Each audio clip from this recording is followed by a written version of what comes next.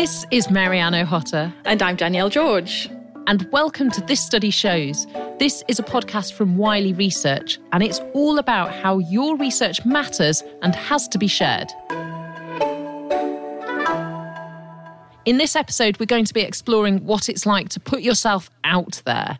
Public speaking doesn't come naturally to everyone, but there's always going to be times in a researcher's life when you're in the spotlight, whether that's giving a lecture, communicating with the media, or even just trying to explain your PhD in the pub. Hopefully by the end of this episode, you'll come away with lots of new ideas for how to engage audiences and to feel confident doing it. Danielle, do you enjoy public speaking? I do. I really do. I get sort of like nervous knots, like a fire in your belly sort of feel to it. And I get it every time I do it. And that doesn't matter whether I'm public speaking or actually giving a lecture at university as well. And it's like this sort of butterflies because you're never quite sure what people are going to ask, whether that's your students or the public or, once you've finished talking. But I think it's really good. And I think it makes me a better communicator, because I'm sort of thinking about, what the audience are what they're going to ask me. And I've always said at work, the day I stop getting that sort of feeling, that sort of butterflies feeling in my stomach, I'll stop lecturing because I won't be a good lecturer. Ooh, gosh. For those of you who might not know, my eminent co-host Danielle presented the hugely prestigious Christmas lectures for the Royal Institution here in the UK, and you can check them out online. They're aimed at a family-friendly audience, and so you can sit down with your whole fam and watch Danielle, basically giving you a masterclass in science communication. I remember the very first presentation I gave, I think it was... once I'd graduated, and it was to the European Space Agency. So it was quite a big thing. Yeah. and I was really nervous. And I thought, right, what should I do? Should I really prepare and go word for word? And I thought, well, no, I'll not do that, because if I forget a word, I'll completely go out of sync and then it won't. So I'll just sort of have a think about what I want to say, but then just sort of bluff it on the day. But I was really nervous. And when you hold something in your hand, and it could be like a pen and you start clicking it, and I had the laser pointer in my hand and I kept clicking it. And then the big cheese, the big cheese who was in the room with us, he stuck his hand up and I thought, oh great, the very first question I'm going to get is from the main person in the room. And I was like, yes. And he said, would you mind stop shining that laser pointer in my eye? Oh. And I was like, I was completely sort of ruined me for the rest of the day then. So from then on, I literally feel the physical horror on your behalf, however many years later. From then on, I was like, right, okay, I'm going to start recording myself. And so it's something that I do if you've got to do like a timed talk where you can't really sort of go off piste and, have a bit of a chat about anything. If it's more of a timed like TED talk or something like that, I record myself, but I record myself at normal pace. Yeah. And then I record it again in slow motion so that I speak really, really slowly. Oh. And then I do it again and I do it really, really fast. And that really works for me. I don't know if it's going to work for anyone else. Be interested to know if it works for anyone else. Yeah, email us. It really works for me. This Study Shows at wiley.com, or tweet us with your super fast talking presentations and let us know whether Danielle's secret to success works.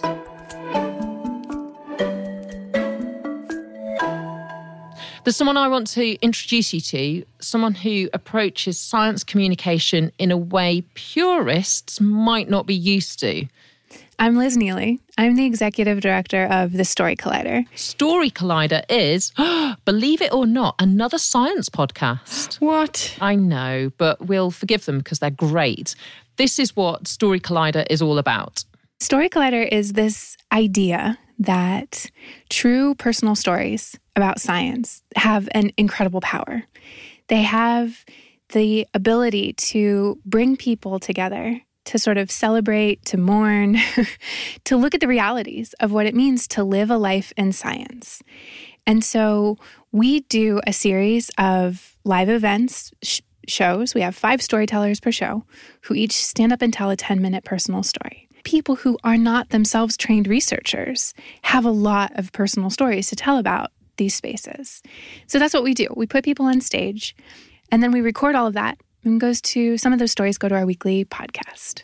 These are not TED Talks, right? There's no props, no slides, no PowerPoint, as much as I love that.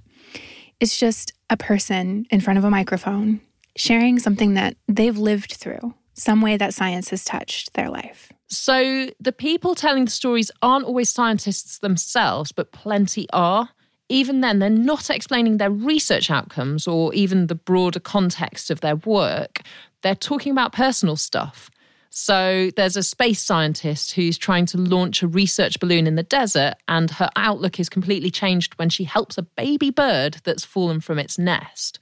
Or there's another one about a man who realizes he needs to understand the science of sleep better when his own sleepwalking starts to get dangerous. What I wanted to know from Liz was, how do you go from having some interesting sciencey thing that once happened to you to being able to tell a completely true, beautifully compelling 10-minute story with no notes, no script, in your own authentic voice in front of a live audience? Yeah, right. That's the scary thing. Is like you hear the finished product and you're like, oh, how do I get there? Or like, I can't do that. But you can. And so what we get really excited about is the idea that stories are meaning-making devices. And we know this from the science side as well as from the art side. Storytelling is a way that we reflect on our past experiences and help sort of fit them into who we are and what we're going to do in the future. And so what we often find, we prompt our storytellers to start with something that's on their mind. Is it a story you tell about yourself a lot? Or is it just like that kernel of an idea? And then our producers will ask you tons and tons of questions about, why did you do that? What were you thinking at that moment? What came next? And it's really, really interesting. Sometimes our storytellers explain that it feels a little bit like therapy. There's a lot of catharsis. There's a lot of like reflection and growing, because most of us don't see our own magnificence or our own strangeness except through other people's eyes. The other thing about storytelling is it's such a buzzword right now. People will just like use it to mean everything. So when we say it, we very specifically sort of mean 3 things driven by the literature. And this is the idea that for us, a story is a believable character, that's you, going through some sort of meaningful event and then coping with the consequences. So that's what we're looking to coach when we try and figure out what story you're going to tell on our stage. So Story Collider isn't just about scientists telling stories. That's right. This is about science stories. That's right. And stories that involve science? Yes. So we believe that if you embrace this idea that science, engineering, medicine, technology, right? If all of those things are shaping the lives of literally everyone on this planet, that means every person has true personal science stories to tell. And so this is what Story Collider does that's a little bit subversive, is we're not only elevating researchers, PhDs, engineers, and things like that on our stage, but also patients and parents and comedians and, bartenders.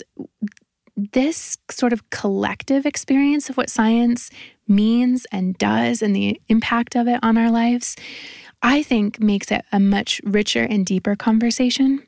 But, to play devil's advocate here, surely when someone is standing there and saying, I have the data, I have the conclusion or the evidence base that means that this ought to happen, or this is the more accurate understanding of this phenomena that is affecting us all, I can totally understand why some researchers have their heads in their hands and going, I don't want to turn this into a story. Yeah. I just want to tell you because I know this is the answer. Yeah. So shut up and listen. This isn't story time. This is listening time. Yeah. And then doing as I say time. I you know what? I completely started in that same place. And the only thing that changed my mind, ironically, is data. I sat in a place of thinking about science faces a world that is not only just flooded in information, but also awash in misinformation. We are necessarily competing for attention. We have to earn it. And we are outgunned, I think. Like, there are plenty of other people who have much less of a requirement to hew to the truth. There are people who are extremely well-funded. They're very attractive people who are well-spoken, the rhetoric, all the rest of it. What do we have? Well, we actually have research about how do people make sense of the world? How do you change hearts and minds if they already are skeptical of you, or if it is a politicized topic? That science, the science of science communication, was really important to me. And for those of us who are trained in hard sciences, like my background is marine biology, it is difficult to make the transition to reading social science papers and to appreciating those methods and those approaches. But if you start to take very seriously the both theoretical and empirical work in the disciplines entirely dedicated to understanding human beings and communication, then for me, that started to shift things. I started to appreciate why, for example, the emotional content of stories is more than just a ploy for attention. If you want people to connect, if you want them to care, and especially if you want them to appreciate the process of science rather than only the products, we need to be able to tell that in a more narrative format. You've convinced me. It's easier to convince you. I feel like I have spent the past 5 years standing in front of groups of researchers across all career stages. And I appreciate that, like, life is hard. We have manuscripts to write. We have grants to write. We have students to mentor, classes to teach. The pressures on faculty, researchers, scientists of all stripes is so high. I also just feel like this is our moment. This is our moment to step up. Danielle, did you spot Liz's storytelling skills there? She paints herself as a believable character with this meaningful event of realizing the importance of this kind of communication. And then she discovers the consequences by establishing Story Collider. She tells a story about herself, basically, that means that the creation of Story Collider becomes a compelling tale rather than just a bunch of information. Yeah, she's very good at it. Yes, she is. She is. The final thing to share was a tip from Liz about how to structure your stories once you've worked out the interesting thing that you want to say. One of the tricks that is in our toolkit is something called dramatic mode. So it's the difference between one of my favorite clips from Dr. David Evans. He talks about he's in the field, he's hot, sweaty, complete waste of a couple of days, no success. He's frustrated to the point where he's just picking up rocks and throwing them.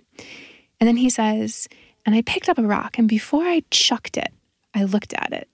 And it's a good thing I did, because I was holding in my hand a perfectly preserved dinosaur egg. And so that is so powerful, and it's so much better than saying, the day we found the dinosaur nest, we had been frustrated and hot in the field and about to give up, but we were successful, and ultimately the find was very important to our research. So there's a shift that we go in this like storytelling mode. Dramatic mode is also very powerful.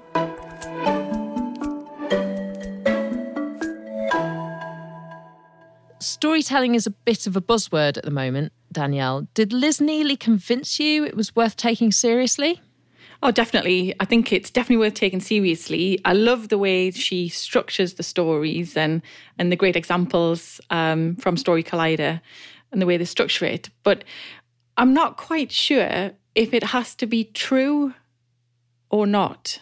You know, if it's not true, does it detract? So if you just take the one that Liz was just talking about there, about David Evans, you know, this was an amazing story. He picks up the dinosaur egg. and that was the sort of eureka moment, the inspirational moment that made him persevere. If that bit wasn't true, would it detract from the story? Oh, interesting. I think it has to be believable. I think it has to have a truth in it that reflects something about the person's emotional state and the consequences and their motivations.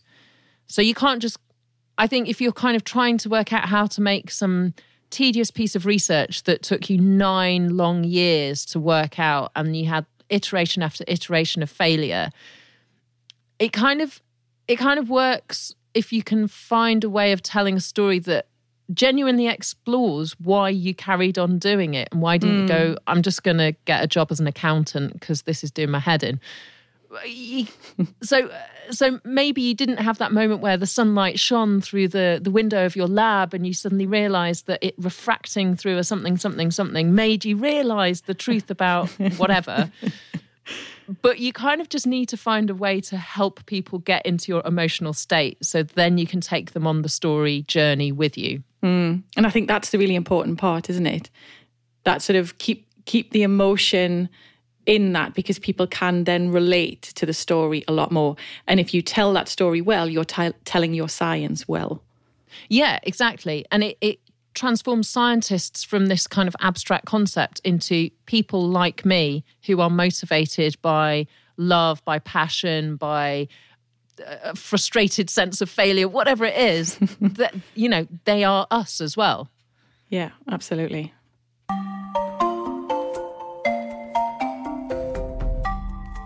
I'd like to introduce you to our next guest. I'm Kat Curlin. I work at the University of California in Davis. I'm a press officer and a science writer focused on environmental sciences. And I work with our researchers to help get their science out into the world. I connect them with journalists with them, the public in general, just so more people understand the great work they're doing. From the sounds of it, Kat's pretty good at her job too. One recent story that we did that did quite well, that was kind of this mixture of devastating and fun all at the same time, was this one about a researcher had a study coming out that really showed how our kelp forests in California have been devastated, like 90% gone, due to this combination of warming waters, a decline of sea stars that were creating this urchin explosion that was just devastating the kelp forest. They were just eating them up. But it had this other kind of fun sort of solution element of urchin ranching that the lab there was doing, where they were taking these urchins from the seafloor and bringing them into the lab, fattening them up for market. And we were partnering with a seafood company to kind of get those out there. So this researcher had the study coming out. She wanted the world to know about this really awful problem. So she and I worked together. She called me up, basically said, hey, here's the gist. Can you help? I made a draft news release. We compiled a lot of great images. I pitched it to media. We put it out as a press release. There was some video footage that went with that. And that piece was covered in about 700 news outlets across the world. Wow. So doesn't happen all the time, but that it does happen.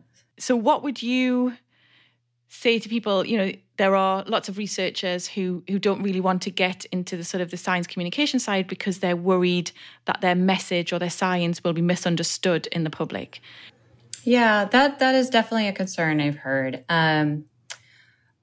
I think the best thing you can do, it sounds simple, is to prepare, is to message, figure out what your message is. And there's tools around to help you do that. And I think if the more that you can hone your message, the less likely it will be misinterpreted. And I think particularly with people who deal with controversial issues, I think it's better to have you get your message out there first. And then I think the blowback from that is much less than if someone sort of finds out and runs with it. instead of saying, let's just not talk about it, let's hope nobody notices. Yeah. I think it's better to go, okay, let's think about all the things people might ask us about and come up with some good talking points for that and how we're going to handle that. Yeah, that's really nice because it puts a scientist on the front foot then, doesn't it? It puts them more in control of their own message rather than reacting. Exactly. Yeah. Do you have sort of a checklist then for a researcher?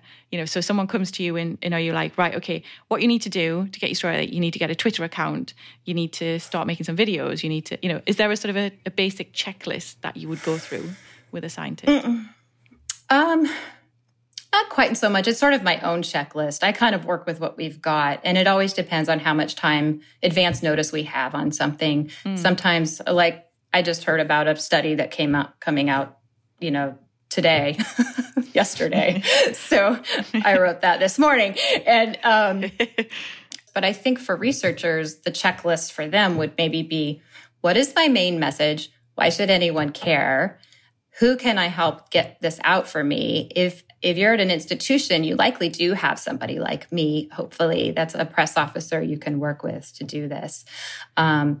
All along the way with your research, if you can be compiling images or thinking about a good graphic or taking a video, that's all stuff that can be used later when it is time to promote your work. And then don't be afraid to, practice your interview with your press officer or a friend. Practicing the message is really important. And that goes for like young junior faculty to some of the most seasoned faculty we have. Is there an age profile with how good scientists communicate? I have seen it across the board.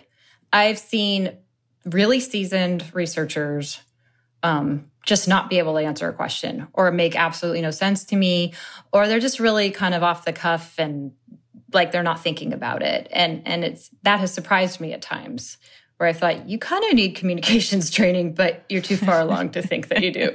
And then I've seen like grad students completely nail it and really impress me. And then I've seen the total reverse of that. I think the difference really is in these grad students that I'm thinking of that have really knocked it out of the ballpark, they've had mentors who have really helped encourage science communication.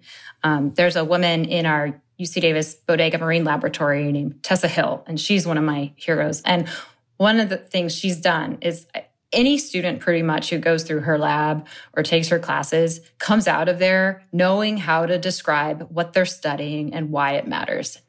I think that ability to cultivate a culture of science communication is really important at any level of your career.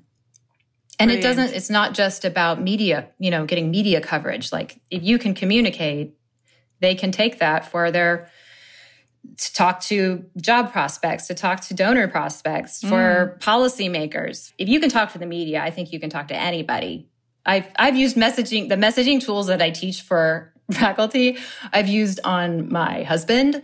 I've used on coworkers. It's just like, okay, what do I want to say? And why is this important? Okay, this. Brilliant. Yeah. The thing that really stuck out for me in what Kat was saying, Danielle, is that this idea of cultivating a culture of science communication, the idea that everybody in a lab, in a research group, in a department needs to be on board with the idea that this is important, that we need to invest in it, and that we should celebrate people who are up for doing it and nurture everybody to reach that place where people are going, yeah, I'll do that press interview. Yeah, I'll write that up for a blog. Yes, let's take some photos of this research as it's going on, because that's the kind of thing that people can engage with outside of the research environment. Yeah, absolutely. I think you've got to make it a positive part of that research culture that you have in your lab or your research group. And it makes such a difference. I think it'll make such a difference if it's the senior people who are trying to drive that as well. Yeah, because they basically give permission to early stage career researchers and academics to think that that is a thing that they should be and want to do. Yeah. Otherwise, there's that tall poppy syndrome where you kind of don't necessarily want to, look like you're the egotist, where actually it's more about you than it is about your work. Yeah, absolutely. Have you ever had any kind of comical or brilliant experiences of working with the media? I suppose the most comical one in a way was, I gave the Christmas lectures for the Royal Institution, which was just amazing, like an amazing experience, and really my introduction into science communication in a sort of bigger way. But I nearly didn't do it really because the Royal Institution had got in touch. They sent me an email and I deleted the email when I got it. Why? Because I was sort of like, because the Royal Institution Christmas lectures are like, they're quintessentially Christmas, aren't they? You know, like so many people in the UK will watch these lectures and, you know, would I like to do them? Yeah, of course I would. Would I like £1 million in my bank account? Yeah, of course I would. Delete. So I just deleted it. Thankfully, they got back in touch a couple of weeks later. Oh God, why haven't you replied to us, Professor? Yeah, literally like, oh, we sent you an email a couple of weeks ago. I was like, oh yeah, you did. Sorry, I deleted it. I thought it was just a junk email. They're like, no, we would really like you to think about, what you do on the Christmas lectures. Amazing. Well, on behalf of the nation, I'm glad you didn't delete that second email.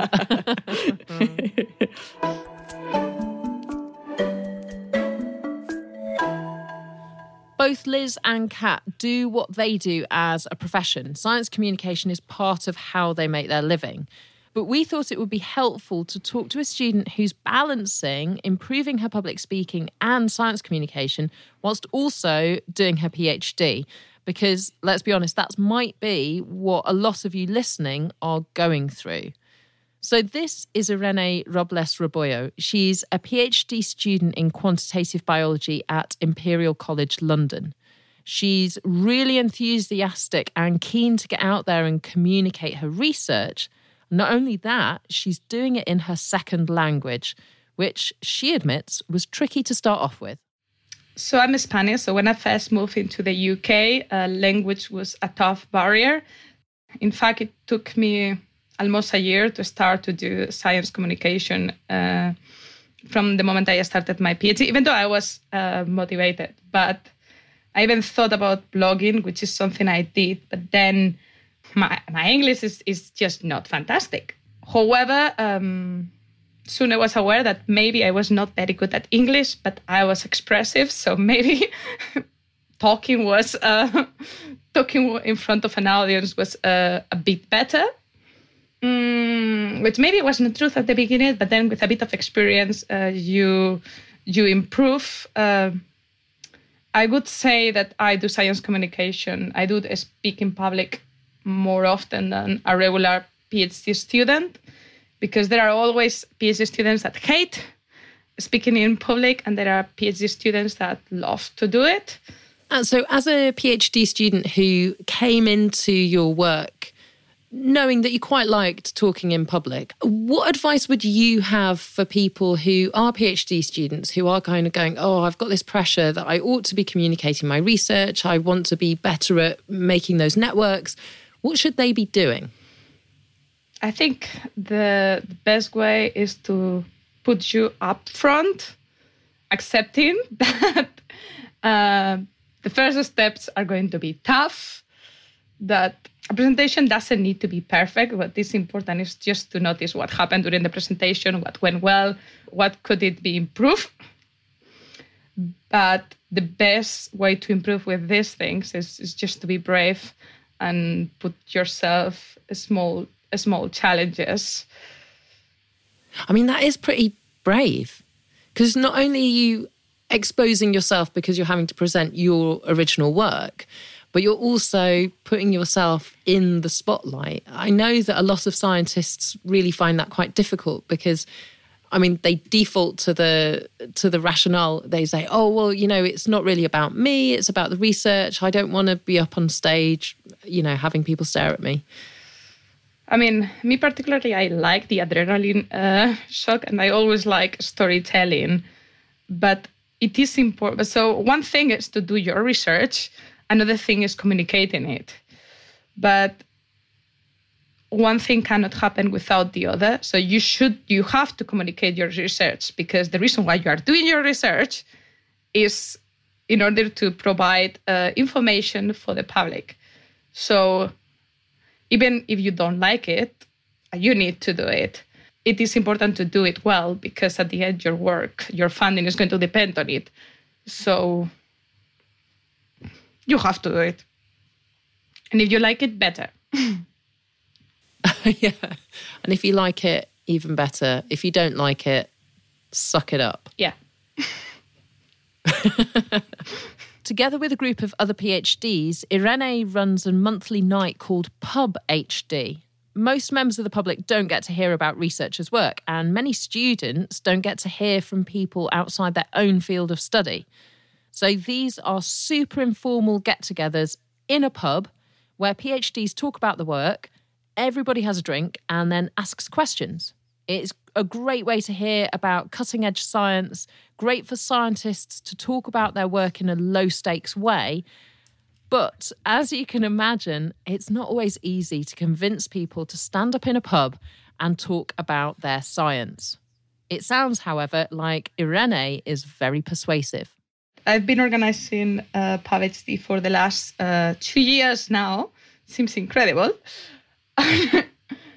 So we had a lot of speakers. So my main job there was to convince speakers to speak at the event.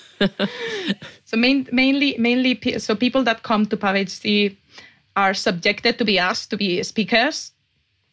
So often we get a speaker and then we get a friend of the speaker and we go that way. I even made friends because I was trying to convince them to speak at the event. And they end up being like really good friends, so I can't complain. Fantastic. Irene, we've had this whole conversation. You're conducting your PhD. You run a science communication night in your second language, because you're Spanish and English. I'm full of admiration for you, because there are so many scientists and researchers out there who just say, I don't want to do public speaking. It's too difficult, it's too scary, it's too much time consuming. And there you are doing it in your second language. I mean, that is impressive. But I don't know. I mean, I like it, so it's not that hard for me. I think it's much more respectful when you don't like it and you do it and you do it well. I like it, I do it. Sometimes successfully, sometimes I had not very bad talks. But I'm very aware of when I give a good speech and when the speech is just acceptable. Irene Robles Rebollo, hopefully convincing you to give public speaking a go, even if you don't feel like it. Oh, I loved hearing about her journey and her message as well. She's super enthusiastic, isn't she? Yeah, and that idea that, well, I like doing it, so that's fine. But if you don't like doing it, you have to do it anyway. Suck it up. Yeah, that's really good. Because I think sometimes you can go, oh, well, maybe it's not for you. Oh, okay, well, don't do it. But actually, it's great. Like, I think, you know, my PhD students will appreciate that peer sort of mentoring as well. So from another PhD student, hearing that to say, right, you may be way out of your comfort zone here, but just do it, please, because it's really good for your research.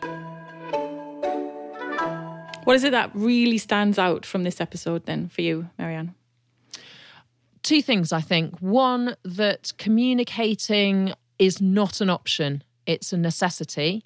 And two, it feels tricky, even for the people who like doing it. It's difficult. You're only ever good at what you do a lot of. So if you're nervous, practice. If you're not nervous, practice. And you will get good. And that in itself will be a role model and a demonstration to other scientists that they can do it too. Yeah, definitely. And that sort of storytelling structuring that we heard a lot about as well. And the narrative is really important. So it isn't just about, you know, facts and figures. It's about, you know, tell a story around the facts and figures, and it'll be much more accessible. Okay, so as someone working more on the media side than on primary research, honestly, please take good photographs, take behind the scenes photos, take little videos on your phone if something cool happens, and just capture that moment, because that's the stuff that is really exciting for us to be able to share to a wider audience. Yeah, absolutely. Yeah. Boom.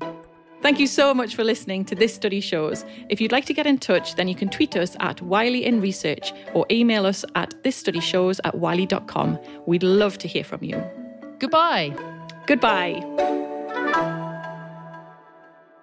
This Study Shows is a Listen Entertainment production for Wiley Research. It's presented by Marianne O'Hotter and me, Danielle George. It's produced by Maddie Hickish. The executive producer from Listen Entertainment is Nick Minter, and the executive producer from Wiley Research is Samantha Green.